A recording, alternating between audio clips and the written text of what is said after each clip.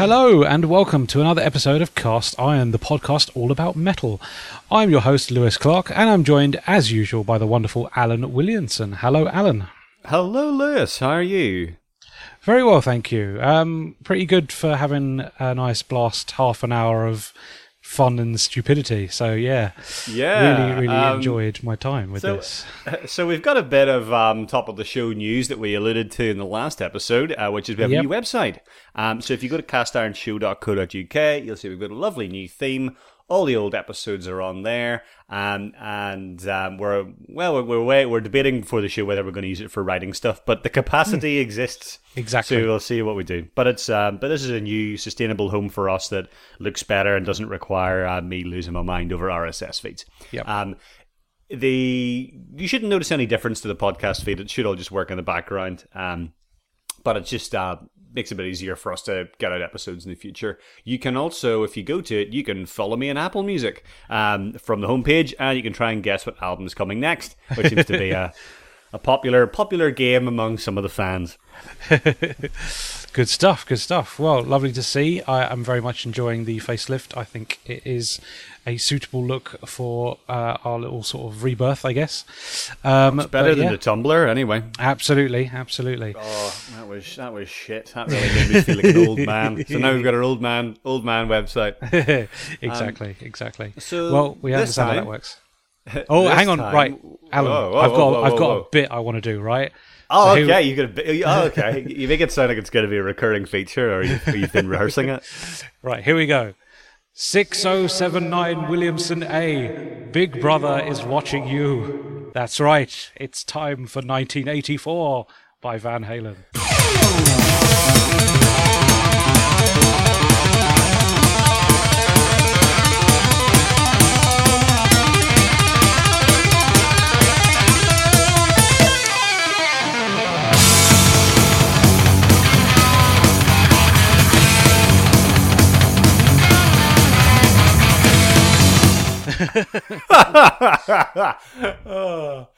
So Van Halen are kind of the quintessential American hard rock band of the 70s and 80s. And the reason we picked this one is obviously Eddie Van Halen, who is the guitarist and one of the principal songwriters. He passed away on the 6th of October 2020. Yep. And you have definitely heard his music before. So apart from Van Halen, he is probably most famous for the guitar solo in Michael Jackson's Beat It. Indeed, which is, and I don't think we're going to have much of an argument, it's pretty much one of the best guitar solos ever. Yeah, absolutely. Yeah, agreed completely. So how familiar were you with either this album or Van Halen's music in general? Because I've got to say, I'm very similar in that regard. I think everything I had heard was either a single off this album or basically that guest spot on Beat It. So I think with a lot of these bands, I mean, not so much like a lot of the metal bands, like, you know, the classic metal bands like Sabbath and Metallica and Maiden. Like, I have listened to all of their back catalogue. With some of the hard rock stuff, like so Led Zeppelin's a good example. And Van Halen kind of this is where we're getting into the is it really metal? Well, This is and according to Wikipedia, yes, which is the only criteria we need. And it does say on our website a podcast about rock and metal. And we've done hardcore before, so we can get absolutely. But With bands like Led Zeppelin, so I first got into Led Zeppelin through the Remasters album. And I have listened to some of their albums in their entirety, but others, like, I don't think I've ever listened to Led Zeppelin 2 or 3 back to front. And Van Halen's another one of those bands where you definitely know the hits. Like, we've all heard songs like Jump and Hot for Teacher, in Talking About Love and Eruption, and, you know, their cover of You Really Got Me and stuff, right? But I don't think, maybe it's just us, like, I don't think a lot of people have listened to the back catalogue in its entirety. So that was really interesting. And and there's a lot of classic stuff in their back catalogue. Like, there's some excellent songs in their earlier albums, like Ian Talking About Love off their first album, Dance the Night Away, Unchained as a particularly catchy riff. So we picked 1984 primarily because we thought it would be fun. And this album does two different things, which are it brings in a lot more synth. Yep. And Van Halen had a very classic hard rock sound, similar to, like as we said, Led Zeppelin, AC/DC, and those kind of bands are all contemporaries. So this album brings a lot more synth, and it's still Eddie Van Halen on the synth. He plays that on the guitar.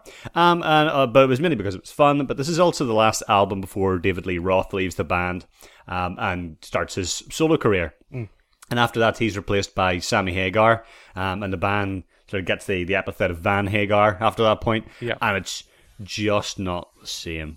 So this is a good, I think, a good representative classic Van Halen album that's got a bit of their weird 80s synth stuff, because everybody was doing weird synth stuff in the 80s, but it's also got a lot of hard rock and blues influences. Yeah, it's a very varied record, actually. I was surprised at how sort of it runs the gamut almost of just styles and influences. It's very, very eclectic, considering it's only like 33 minutes long. And it's interesting that like a lot of those albums are pretty short. And it's, I don't know if it's just it's probably a limitation of vinyl, isn't it? Because you've got two sides. I think you've not got that much space, and double albums were really expensive. I think it's about 45 minutes to a record, both sides. So there was room for movement here, but I don't know why it ended up this short. I don't know why it's only is it 9 songs if you even include the intro? 9 songs if you include the intro. It's slight, but do you know what? It packs a punch, and it doesn't feel like there's any space wasted on this. Let's put it that way. And that's the interesting thing about albums of that time, is that they're released in a very single driven way. And there wasn't a lot of fat on them. I think that's where I just sort of said about, I haven't really listened to Led Zeppelin 2 or 3, and I guess beyond those hits that were culled for their greatest hits collections, you're probably not missing a huge amount unless you're a super fan. Well, this is the thing, isn't it? So 1984 is the album. As I've alluded to at the start, it's actually not about George Orwell's dystopian masterwork. It's actually more about shagging. Like most of their songs are about shagging, women. And there's a good anecdote on that, and when we get to Panama, which is not about shagging, and it was but we've got, so it opens with 1984.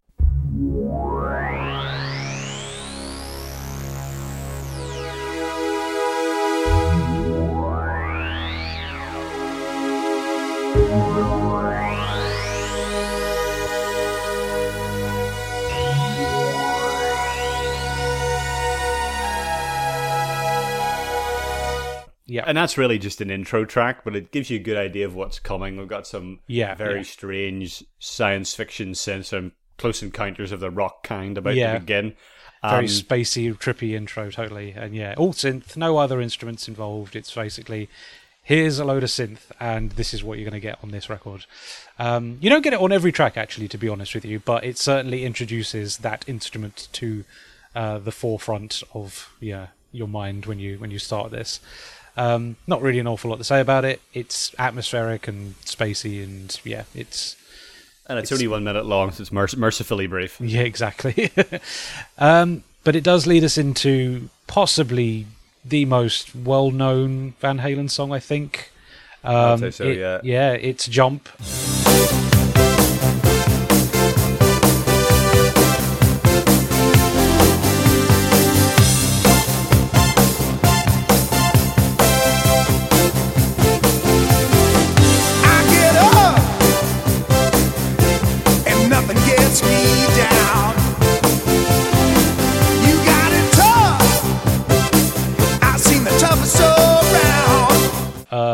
And it is possibly one of the most iconic sort of synth rock bangers, I guess, of all time. Karaoke classic, definitely. Just loads and loads of fun. So I was in the gym yesterday morning, and in order for us to go to the gym that week, we get up at 5:30 and go. And I've had a really bad sleep this week because it's like all the week, because we had the dog at the vet, and then he broke in at 2 a.m. one day and tried to jump on the bed. It's been very warm, like 30 degrees overnight, and I just got to the gym and I thought, I don't think I'm going to make it through this set. I can't face this. Thank God for Jump. Because it really just got me through it. I was like, we can do this. I can go ahead and jump. I might as well jump. I might as well squat, I suppose. But no, it's a really good get up and go motivator. We actually played this song at our wedding. Oh really? Oh my God. Yeah, and we didn't play it because I'm a massive Van Halen fan. We played it because it's a really fun, absolutely, pop metal track. Absolutely, it's a pop rock classic. This one, do you think anyone dislikes the song Jump? Do you think there's anybody who really vehemently dislikes it? I mean, there's got to be like Van Halen fans that like think that the shift towards this poppier stuff is like sacrilegious. I'm sure there's that out there, but I think but I think if you take it on its own, it's just a fun, like enjoyable song. It's really bouncy and silly and over the top, and it's difficult to hate, isn't it? Well, it's simple but effective. Absolutely, and that's I think that's the thing we come back to in this is that this is it's uncomplicated music, but that doesn't mean that it's boneheaded. No, it's actually absolutely. It's actually pretty well composed. No, it's been really fun to listen to. So this one, you've got Eddie leading on the synth, and it starts off, a very simple keyboard. Yeah, I don't know what you call it, keyboard riff. Let's call it that. I guess so. Yeah.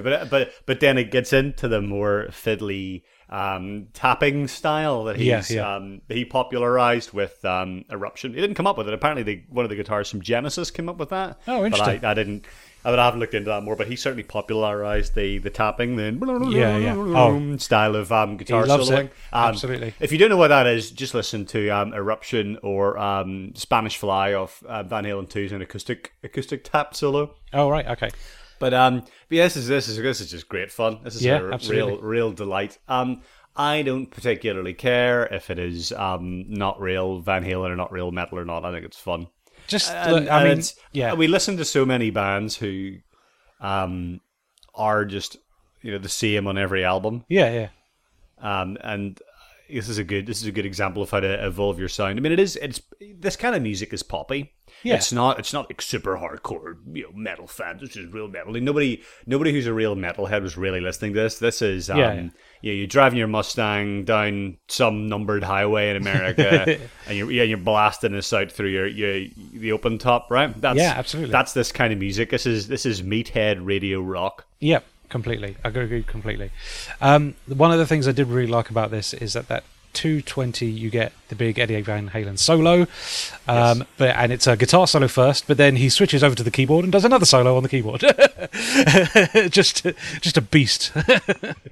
So really fun. We will talk about the rest of Van Halen and other parts of the album, but if Eddie Van Halen is a very, very prodigiously talented guitarist, solo in this, absolutely. I think the correct 80s term is wheels. Is this sort of wheels?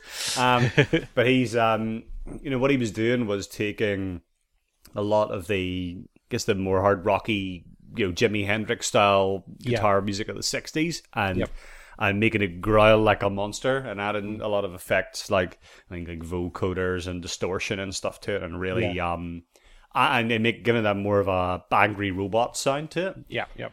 So you could listen to this now and think, this sounds, this just sounds like metal music. This is where this sound originated. Yeah. This is where the sound came through, and you can trace a line from bands like Van Halen all the way through to your Metallicas and your Guns N' Roses and all that kind of stuff that came in the 80s and 90s. So this is the birthplace of. This is why this is interesting, because this album isn't very proggy, although it is synthy. But some of David Lee Roth's solo stuff, particularly Skyscraper, where he's joined by Steve Vai, is actually a pretty proggy album. Yeah, I mean, with Steve Vai involved, you'd like to think it would have got some prog in there.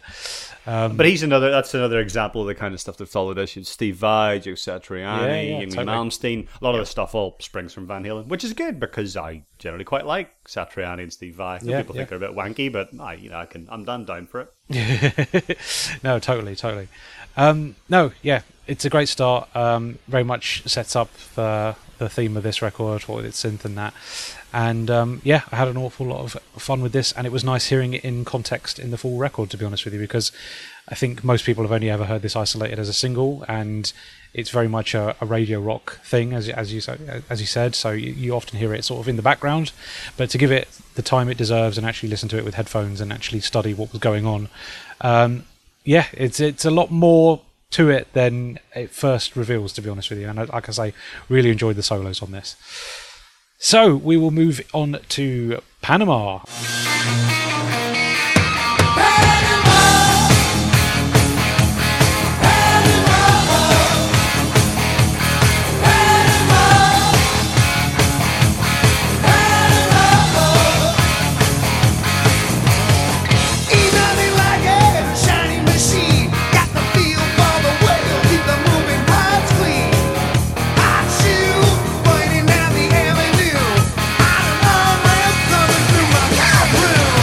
Or as I have been calling it all week, Pan-Yama. Panama. Eddie's guitar work is pretty much on show in full force on this track. I love his playing. He's got this really sort of loose yet energetic sort of style. It's very sort of, he just feels like he's one with his instrument. You know, he's playing it very sort of loose and mellow, but he doesn't skip a beat. You know, he's so on the ball with all his melodies and all his guitar riffs. He's an incredible player. I think it's just amazing. The way it moves is so wild, but it's just performed so well. I'd say the riff on this one has big sort of AC/DC energy, to be honest with you. It's that sort of hard rock riff, but there's a bluesy element to it, a bit sort of Little Richard as well. I suppose it all comes from that, doesn't it? It's got a nice bend in the riff. It goes. I love those really nice, those flourishes happen so many times throughout this record, where it's just like the riff is doing what you'd expect it to as a rhythm, guitar, but there's all these little, like you say, little flourishes and little bends and stuff that just make it that little bit more special, that little bit more memorable. It totally is very much Eddie's style, and you can hear him. Well, that's where it's like it's simple but effective. Yeah, and this could have just been just over and over, right? That could have been enough, but it's all those little, as you said, little flourishes and filigrees and things that he puts over the top that they make it really catchy and memorable. I mean, this song is probably what most people expect with Van Halen. Yeah, absolutely. And so the lyrics to this song were written in response to some music critic complaining that all Van Halen wrote about were, cars, drugs, and women, and drinking. And David Lee Roth was like, I've never actually written a song about a car before. So this one has lyrics about a fast car that could be a woman. And like, as well as the guitar, and I particularly like the guitar lick in the bridge after the solo. Yep. Where it kind of fades down and gets a little more mellow. It's got quite a lot of, no pun intended, drive to it. Yeah. Including the drums are actually doing quite a lot of work. And the drummer is another Van Halen. He's Alex Van Halen. And I'm sure we'll talk more about that in Hot for Teacher, because he has a good solo in it. But the drums are actually doing quite a lot here. Yeah. No, I think instrumentation-wise, the more you pay attention to what everybody's doing, the more you realise that, wow, there's some amazing musicians in this band. When the bass sort of creeps through, you realise how interesting the bass lines are. They don't really just follow the rhythm. They have their own sort of style and movement, which I really, really enjoyed. They obviously punctuate everything really well. Drums, again, like you say, Alex is a crazy drummer, isn't he? Really good drummer. He's, again, he knows where he needs to be to make the song work, but at the same time, he is an impressive Sticksman, and he gets to really thrive on this record. And there's some great drum fills and things like that. I would say that, looking more broadly at hard rock, I think Van Halen are unfairly regarded as a bit boneheaded. I think the music is actually much, much better than that now. Yeah. David Lee Roth is okay. I think he is an appropriate hard rock frontman, but I don't think he's a particularly good vocalist. Some of the tracks in this, he's pretty good, but I think I wouldn't say he's the weak link in the band, but he's not Robert Plant, right? He's more like an Ozzy Osbourne. I am a front man, but I'm not a particularly amazing singer. But I think Van Halen, are better than a lot of their contemporaries. So whenever I was listening to this, I got some Apple Music recommendations, actually off the back of listening to 5150, which is one of the Van Hagar albums. Yeah. So they recommended Rat, Poison, Warrant, and some band called Autograph with a strange robot album cover. And I think Van Halen are a lot better than those bands. Yeah. And nowhere near as formulaic. I'm not a massive fan of this kind of stuff in general, and I haven't listened to a lot of it. I've certainly listened to, listened to it through Guitar Hero. Absolutely. There's definitely because it's good. This is good Guitar Hero staple music, but I think that Van Halen are much better than the rest of the genre, and even like later bands like Guns N' Roses. I'm not a massive Guns N' Roses fan either. Same, absolutely. But this to me hits the right spot of cheese and fun, and interesting noodly fun bits. Yeah, and again, there's another ridiculous solo in this because you get used to it. Yeah, well, you've got to have a solo, right? It's a Van Halen song. There's got to be a solo in it. Absolutely. Enjoyed this a lot. The only thing I'd say in regards to David Lee Roth is I think, in a weird way, his limitations benefit the music, because I think if you had someone who was a virtuoso that could really run the whole length of the scale or whatnot, I think it would be too much. I think you need someone who's a little bit more mellow, a little bit more grounded to help bind this all together in a weird way. I think it would be too much to have a big waily Axl Rose sort of voice on it. It would just be a little bit too intense. So I think in a weird way, David Lee Roth not being, he being serviceable. I'm not going to say he's a terrible vocalist. I'm not going to say he's a great vocalist, but he's definitely serviceable, and I think it benefits the whole product in a weird way. Again, like you, I don't dislike what he's doing. I don't think he's incredible, but at the same time, I don't think he's terrible either.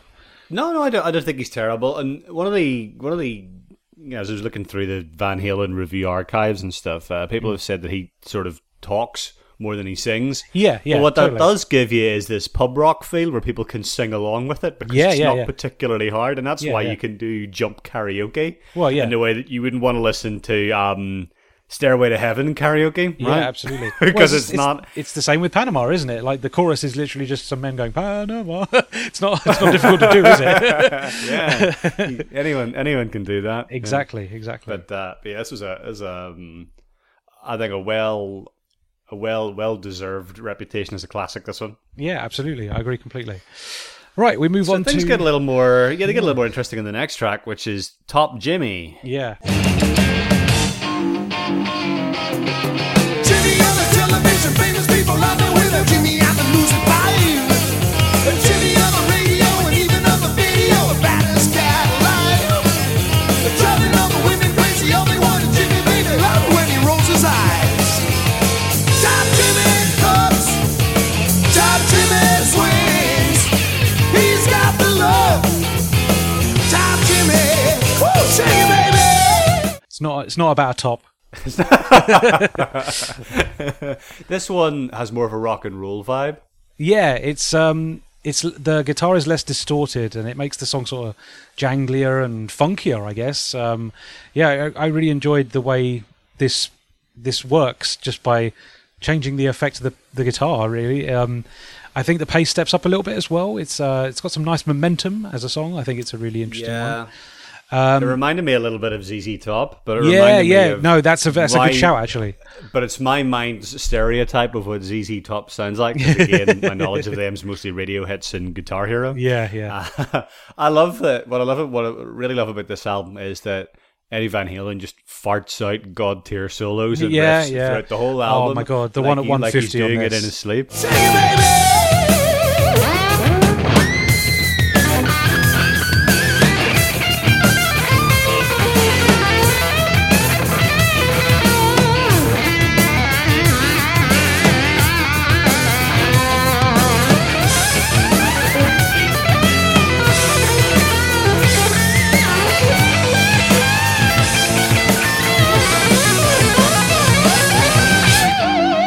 Yeah, no, totally. Oh no! Again, just really, really good fun. I don't know if this one stood out as much as some of the other tracks on this record. To be honest with you, I think if I was going to skip any, Top Jimmy might be one of them. But it's not to say that I didn't enjoy it. To be honest with you, I think I liked the change of pace. I enjoyed that it was a little bit faster than what we come with previously, only slightly, but it definitely had some momentum to it. And I liked that. Yeah, just by changing the effect of the guitar, it made things sound quite different. I enjoyed this one. Yeah, no, totally. But yeah, it wasn't a standout track for me. Let's put it that way. But it was. This is an album track. It's a B-side track. Yeah, absolutely, it? totally. This is a fun B-side, but but it wouldn't be a single. And that's it. We're coming off the back of two songs that they released as singles. Exactly. So yeah, in a sense, it's obvious that the subsequent tracks would not be as iconic or radio friendly. Yeah, I agree completely. But yeah, still a solid track, well worth listening to, especially in context of the whole record, because I think the whole thing does really benefit from having its ups and downs and its movements and its stylistic changes, because it just makes for a more interesting piece. Yeah, good stuff. We then move on to Drop Dead Legs.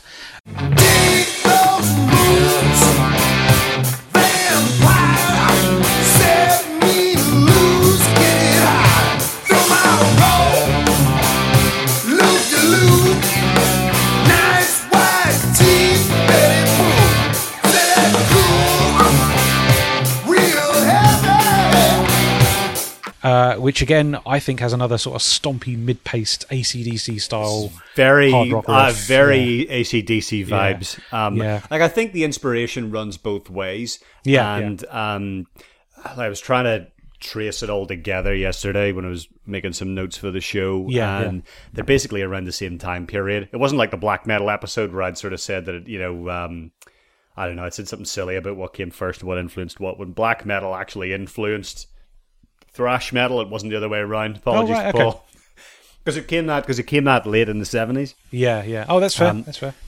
So it actually came ahead of that, but I hadn't quite put two and two together. But this time I have. It goes both ways. And I don't want to jinx my future Australian citizenship by dissing AC/DC. I think they are fine. Yeah. I think AC/DC are totally listenable. Yeah. I do think they're a bit overrated and not the best Aussie pub rock band. I think Midnight Oil are probably the best Aussie rock band, and Cold Chisel are also better. I've seen Cold Chisel live; they were fun.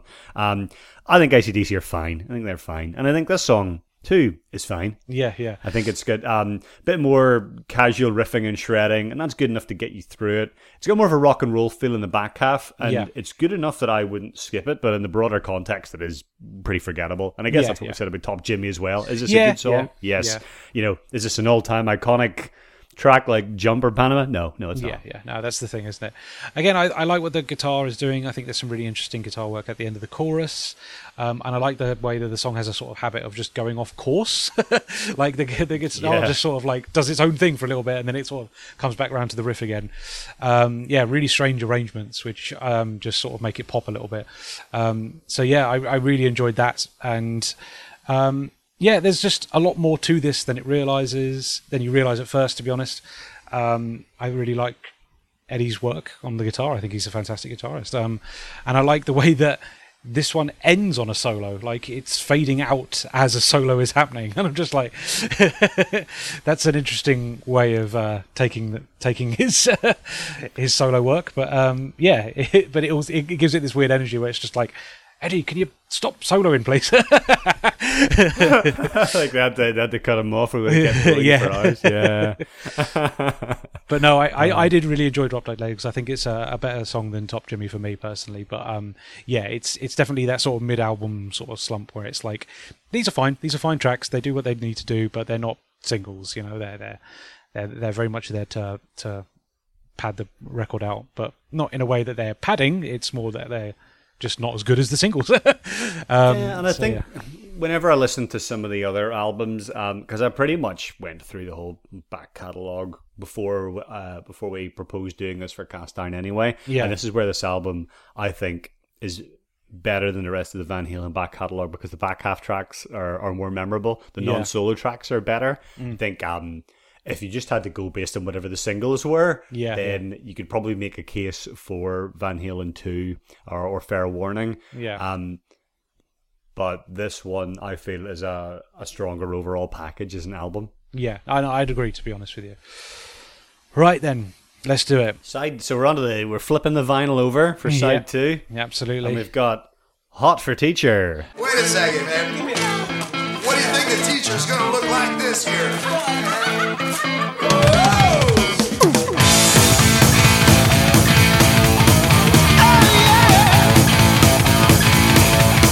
Teacher, stop that screaming. Teacher, don't you see? Don't wanna be no uptown fool. Maybe I should go to hell, but I'm doing well. Teacher needs to see me after school.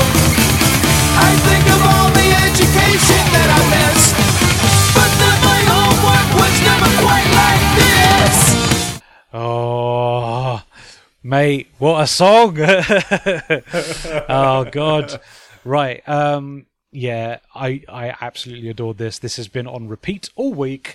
I have heard Hot for Teacher before, but I don't think I've given it the attention it really deserves. And listening to it this week was just so good. This is probably the track where we actually hit some metal, I'd say. This is probably the most metal overarching sound that you get on this record. We get loads of double bass drumming for one, like we've got speed, we've got tapping. It's kind of thrashy, like it's loads and loads of fun. We'll break it down a little bit. So it starts off with Alex's just incredible drum solo. Lots and lots of double bass. I like how at this point in time, metal hasn't quite established itself sound-wise. So despite the fact that there's loads of double bass on it, it doesn't have like the sort of bassy, like hit you in the gut sort of oomph that you normally get from double bass drumming. It's very sort of marchy. Lots of marching sound to it. I would describe it as a little jazzy. Yeah. It's got a bit more of a groove to it than, as you say, that sort of thunders. That you would hear from, I don't know, probably like Megadeth or something like that. Yeah. It's not Rust in Peace drumming. Absolutely. It's not death metal drumming. Yeah, we're not at Slayer yet. But yeah, no, it's incredible. It's brilliant, and I love the way that once the sort of tapped riff comes in, it really sort of matches the rhythm of the drum work. And there's so much of this song is just instrumental, and you just get to appreciate some amazing musicianship. To the point that I think David Lee Roth is at a bit of a disservice in this one, in that like he could almost not be there and it would be fine. I think this is actually probably his best vocal performance in the album, because it makes the most of what he has. So he's actually doing more singing. I found a quote for the lyrics to this one, which I thought probably sums up the whole band. This critic, Chuck Klosterman, and he said, the lyrics are technically demeaning, but somehow come across as non-toxic and guileless. Yeah, that's fair. Because it is like, you think about the concept in general, and it's just like, is, having an attraction to a teacher a good thing to be pushing out there into the world? I suppose it's, not as worse as it being the other way around, right? Hot for pupil. Yeah. Could be a little bit more. The cancelled original track. But yeah, so like you say, it's inoffensive in a weird way. Like it could have been a lot worse. But like, yeah, it works for what it's trying to do. It's a silly, fun song. I think, if I remember correctly, reading somewhere that this was quite a big sort of MTV hit, because the video is very sort of plays up to all the tropes of the school thing, and it's just fun and silly, and we get to have long-legged women dancing around our video and stuff. This is very like proto-Spinal Tap. Yeah, you can totally This is like getting in Hot for Teachers, getting into Smell the Glove territory. Yeah. But I think as well, like when you watch the video and stuff, you can see like there's big tongue-in-cheek action going on here. It's played for giggles. It's not really trying to take itself seriously. It's fun and over the top, and it's just one of the best rock songs ever made. I think it's just fantastic. I couldn't believe how much I enjoyed this on repeat listens. I think it's just an absolute career highlight for any band, to be honest with you. I think it's incredible. I don't know how you feel about Hot for Teacher. Don't know if you're as passionate as I am about this one, but I absolutely adored it. I think that's probably very close to what I think. The solo's another masterpiece. Yeah. It's interesting because although I agree with you saying about this is one of the more metallic songs. Yeah.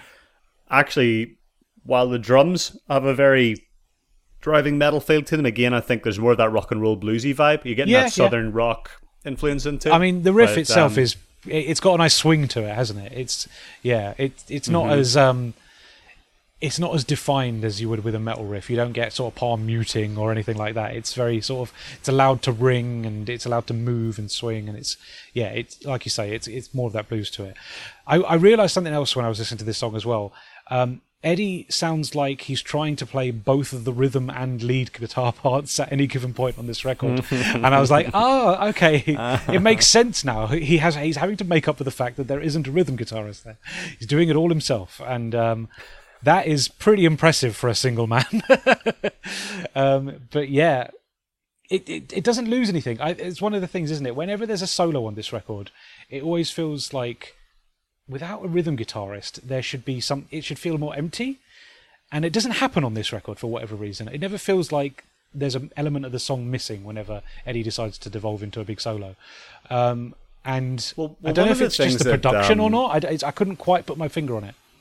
I think that one of the things that's sort of a hard rock staple, and we'll talk about it a bit more in I'll Wait, the next track, is that rock bass is often very technically undemanding. It is really just dum dum dum dum dum dum dum dum dum dum dum. It's very much one note plugging with a little bit of groove in there. So you think about Jump, it's like, what was the bass line to Jump? It was just dum dum dum dum dum dum. Yeah, true. That's and I guess that's where it's given the guitar that space to breathe. Yeah. You compare to a band like, I'm trying to think of contemporary acts, something like the Police. Where Sting's playing the bass, like the Police have bass lines. Yeah. This has more of an atmospheric bass that's backing up the drums. Yeah, it's like so you that's say, probably where you need that rhythm and groove. You need you need that extra guitar oomph to fill in the whole soundstage. Yeah, no, totally. Again, it all works in context of the song, and just like you say, it allows the solos to not sound like they're playing over nothing. They don't feel disparate. They don't feel like they're supposed to be where they are. Basically, it's really well arranged, actually. Okay, I think you're right that this probably is the quintessential Van Halen track. And it's got a similar vibe to whenever they did the cover of "You Really Got Me," where it's that sort of raucous, this is about to go off the edge feel to it, but it sort of holds together. But the nice thing about this, it's actually their own song, not just a cover of somebody else. But it's funny that you've got this album where you have Jump, which is probably the most well-known track, which is entirely different from Hot for Teacher, which is probably the most representative track of the band, all in the same spot. So it's very strange. It's bringing in new ideas, but it's not jettisoning the bluesy rockiness of it. And no, I guess it's a good segue into the next track, which is I'll Wait.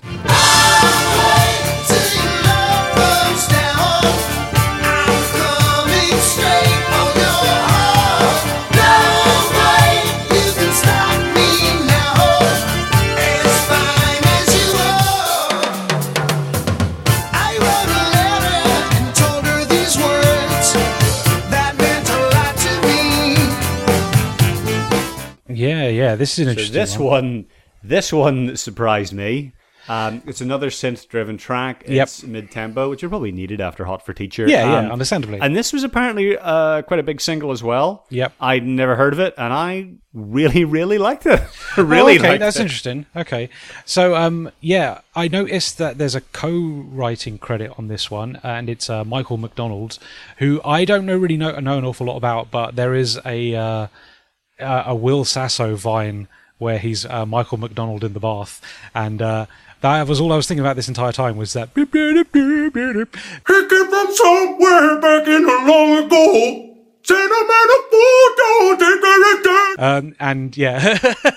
I will put that in for people to listen to. But yeah, so this is probably the closest thing to a ballad, I think, on this record.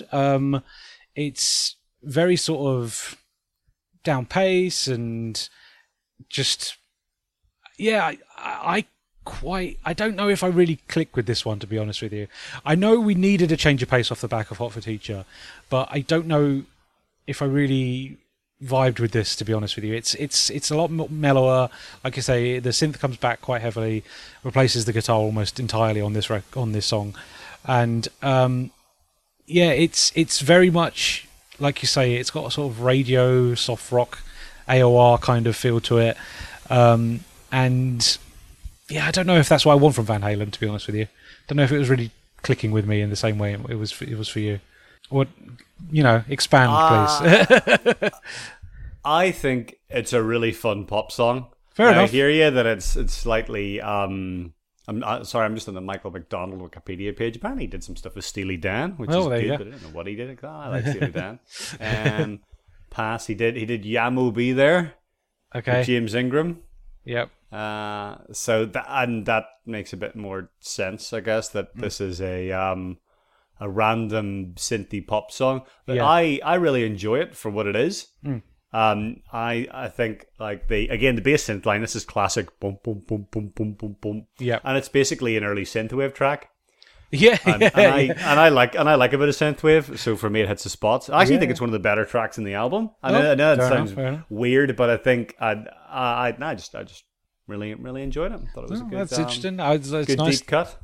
Nice to see that we still have weird opposing angles on our reviews sometimes. So yeah, I mean, again, it's got another really good solo. Just as I say, farted out like he's doing them in his sleep. I've made note that I really like the solo, absolutely. So I'm not going to knock it for that. But yeah, I don't know. The stylistic change on this one was a little bit. I don't know. It didn't feel like what I wanted from Van Halen, and I feel like that outside influence from Michael McDonald maybe made this a little bit more into the ballady number that I have put it down as. But yeah, maybe I need to give it more time. Maybe I don't give it the attention it deserves. But yeah, didn't quite hit me in the way I wanted it to. What did though was the next track. We go back up beat again with Girl Gone Bad.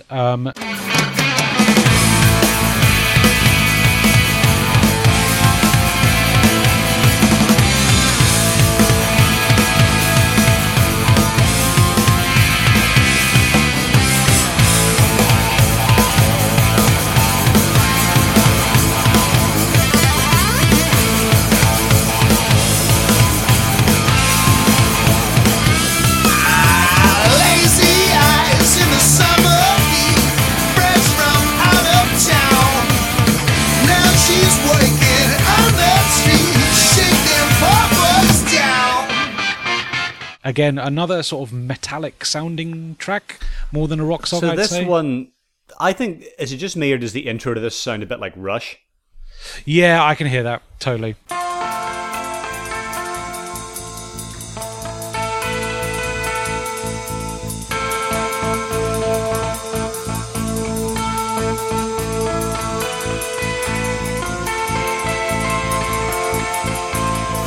Yeah, I can hear that. I was getting some real prog rock vibes from it, and I think also it's the drumming, and it reminded me something about the way it all comes together at the beginning. It reminded me of Rush and also a bit of Led Zeppelin, like something like Achilles' Last Stand. Yeah.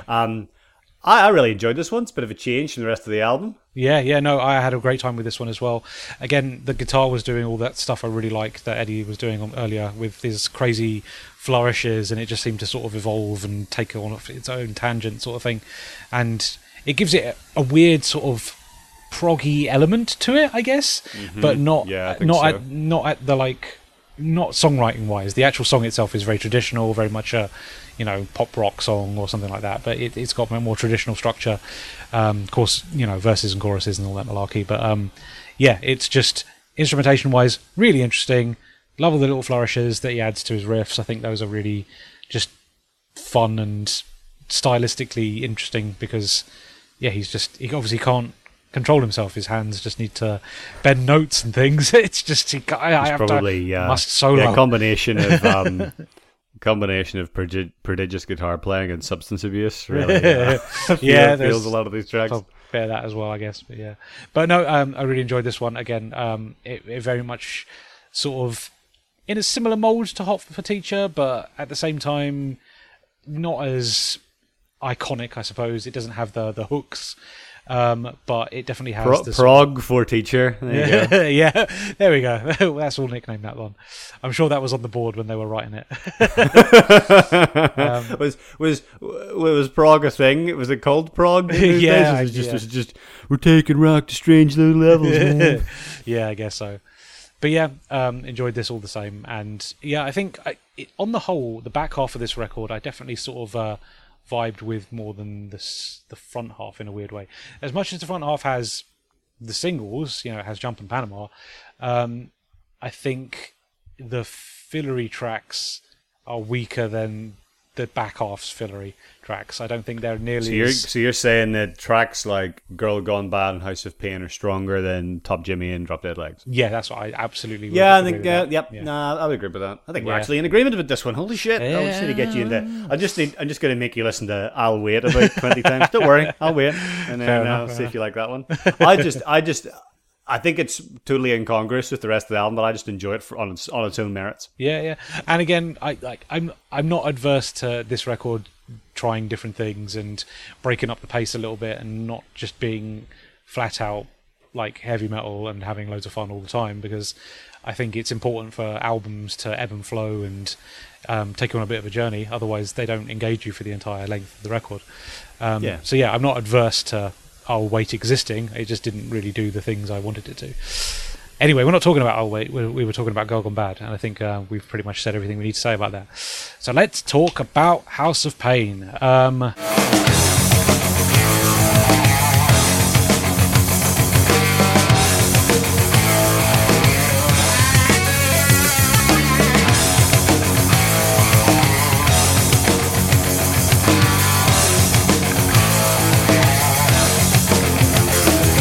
Right, I wrote that I think the riff in this, the big stompy riff, sounds like nu metal. It's nu metal. I wrote that I thought it was the heaviest riff on the album. Yeah. It definitely has a sort of slowy, chuggy sort of rhythmic element to it that just makes it stand out, makes it a little bit more beefier. I really enjoyed that riff actually, but it sounded in a weird way like it was quite influential to what was coming later. It had a little bit of a stylistic flourish to it that reminded me of things like Linkin Park riffs and stuff like that. I don't know what it was about it. Yeah, I don't know what it reminds me of. I think I might describe it as a more proto-grungy sound. Yeah, I can hear that. Absolutely. Then maybe because obviously nu metal flows from that. And it's not completely. It's not quite nu metal. Yeah. But it's I can imagine that riff being on like a Soundgarden album, I guess. Yeah, absolutely. No, I agree completely. But yeah, it was again just stylistically really interesting and different. It's like as much as you think you've got Eddie down, and what he's about to do on any record, he gives you riffs like this, and it's like, man, he's got a bit of a vocabulary to him, hasn't he? And again, this goes quite proggy in the middle. Yeah, totally. Solo. Yeah, oh mate, that solo. Oh.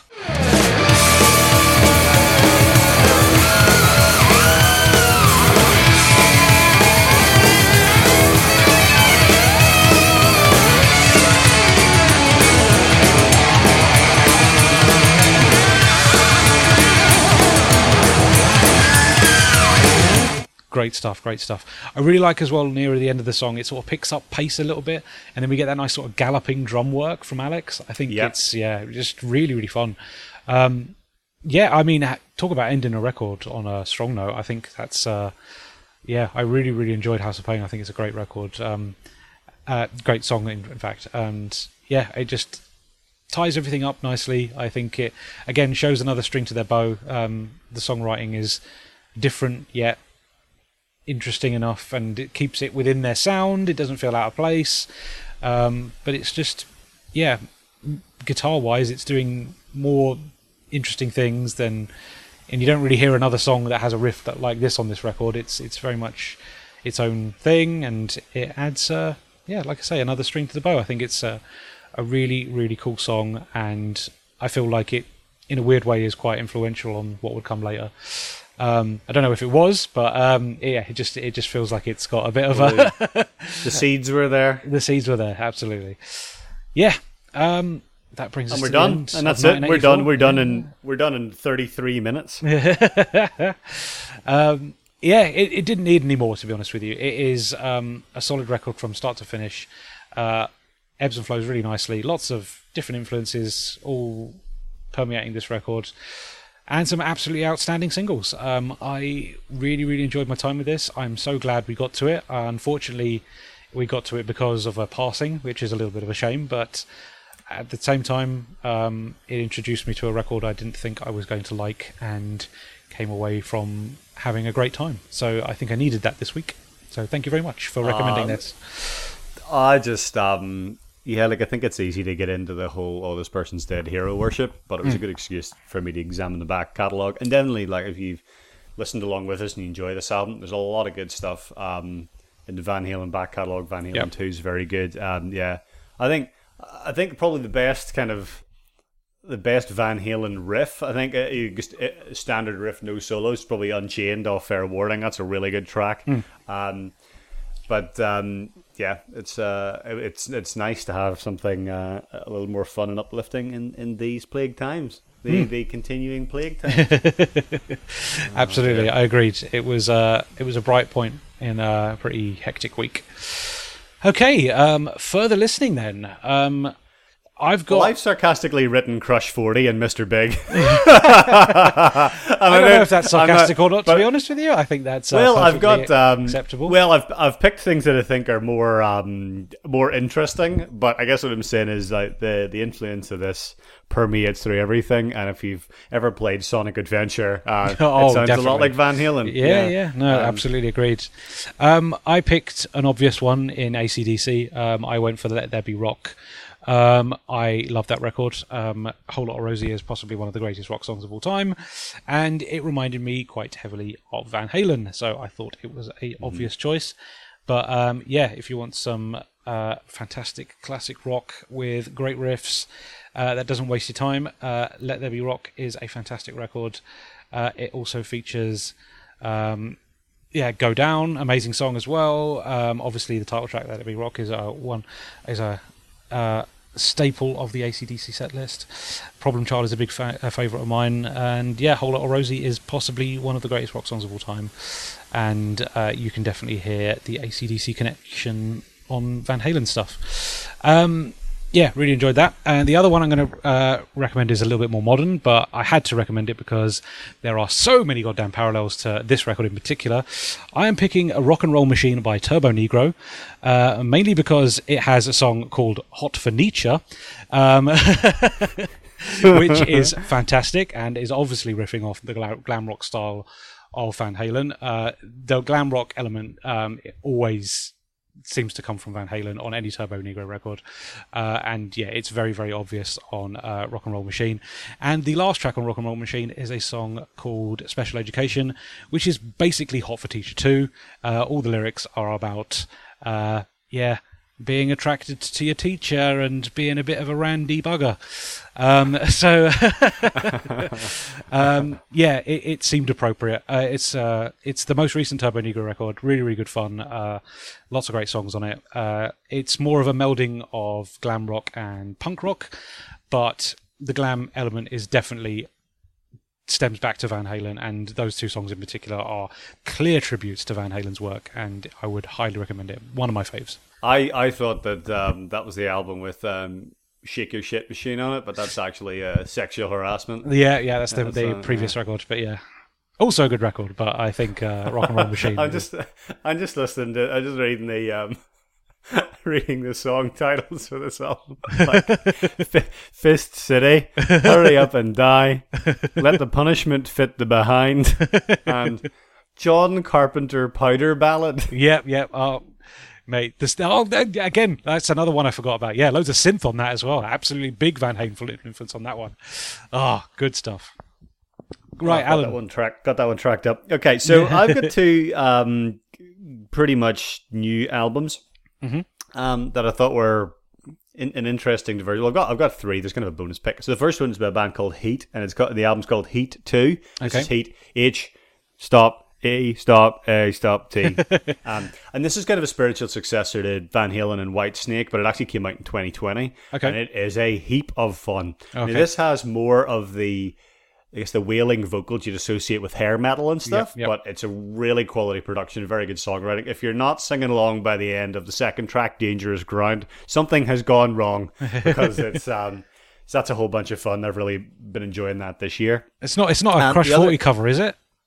No, it's not a Crush 40 cover, but it's interesting that it's got the same title. Yeah. So the other one is, this is a bit more metally.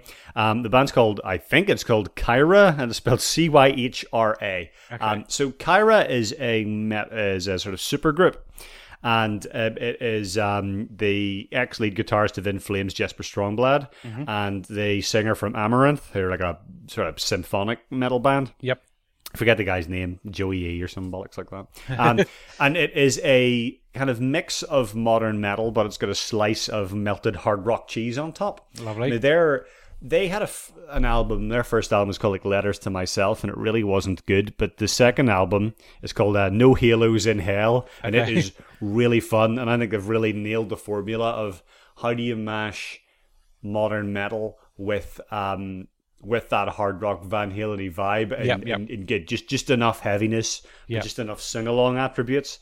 And I had this one in really heavy rotation the tail end of last year, beginning of this year. So my second recommendation is No Halos in Hell by Kyra. It's a lot of fun. So there's a third kind of, not quite related, but hey, I had it on the list before I remembered that Kyra would be a good pick. It's a band called the Night Flight Orchestra. Okay. And the album's called Sometimes the World Ain't Enough. So the Night Flight Orchestra is Soilwork doing album-oriented rock. Really? Okay. That sounds fun. And it is an absolute blast. And this was also music that we played at our wedding because I could get away with it. Nobody knew it was essentially Soilwork. So they're called the Night Flight Orchestra, and pretty much all of their songs seem to be themed around, girls in exotic locations. There are songs like, Turned Rio and Gemini and maybe it's Turned to Miami and Star of Rio, but it's also here's a location and there's a girl here, but it's really good fun. Yeah, just listening to Van Halen reminded me of this. It's a real blast. It's a lot of fun. So it's all kind of, I think the summary is this is a lot of fun. This makes you want to listen to more fun music. Yep. None of the stuff I've listened to is particularly serious. I think the Kyra guys are playing it straight, but it's too cheesy for me to take seriously. Yeah. I mean, it's so interesting to be able to do a record like this, where it's like we are hitting elements of heavy music, and there is definitely a forward influence on things that are heavier stuff, and definitely the guitar playing and the drumming on this record in particular is definitely quite influential. But it's just so fun and bouncy and positive and silly and let's all have a beer and have a good time sort of thing. You don't often touch on heavy music where you can get that right. There's very few artists that really can do it, that make that really tie it together. I suppose Andrew WK is another good choice, but yeah. Yeah, do you know it's an interesting thought to leave us on, apart from the fact that we didn't try and guess each other's favourite track. We basically, I think we did that during Hot for Teacher. Yeah, there's absolutely no point in trying to guess it. So what's interesting is that bands like Turbo Negro and Night Flight Orchestra and Heat and that kind of stuff, and also bands who I think are a little less palatable, but the similar vein, like Steel Panther. Yeah. There's some. What's the word I'm looking for? It's interesting that having fun while listening to metal seems to be a nostalgic throwback. Yeah, I know what you mean. It definitely feels like the more metal has progressed, the more we have to take it seriously, the more we have to appreciate it for its musicianship and not just being daft and fun. Like, there's nothing wrong with that. I think it is a form of entertainment at the end of the day. If entertainment is silly and fun, that's just as valid as anything that's serious and artistic, right? it's all entertainment. So well, I guess the thing is that bands grow up. They either grow up, or it's like I was chatting to Craig last night on the phone about the Offspring and how Dexter Holland's he's a published neuroscientist, but I was saying he should stick to the neuroscience, because whenever you've got this guy in his 50s up on stage doing Pretty Fly for a White Guy, something a bit weird about that. And likewise, if you've got, David Lee Roth, presumably nearly in his 60s now, singing Hot for Teacher, like at some point they have to move on. But I'm glad that there's still a cohort of bands doing that kind of fun, big, sing-along stadium rock. I'm really pleased. I'm really pleased that we're able to recommend some more modern albums rather than dipping into the classic rock back catalogue. So that's awesome. I love that kind of music still exists, and it's still fun. And that's where something like Night Flight Orchestra is good, because it's basically Soilwork riffs. So these are melodic death metal guitars really going for it, and it's got that same kind of incredibly high songwriting skill and intricate riffs that Van Halen do so well. No, I absolutely agree. No, well, there we go. That was 1984 by Van Halen. I think we both very much enjoyed that and needed it this week. And that was invigorating. Yeah, absolutely. I agree completely. But yeah, thank you very much, as always, for listening. This has been another edition of Cast Iron. You can find us at www.castironshow.co.uk. Go and check out our lovely new website. Have a explore the back catalogue.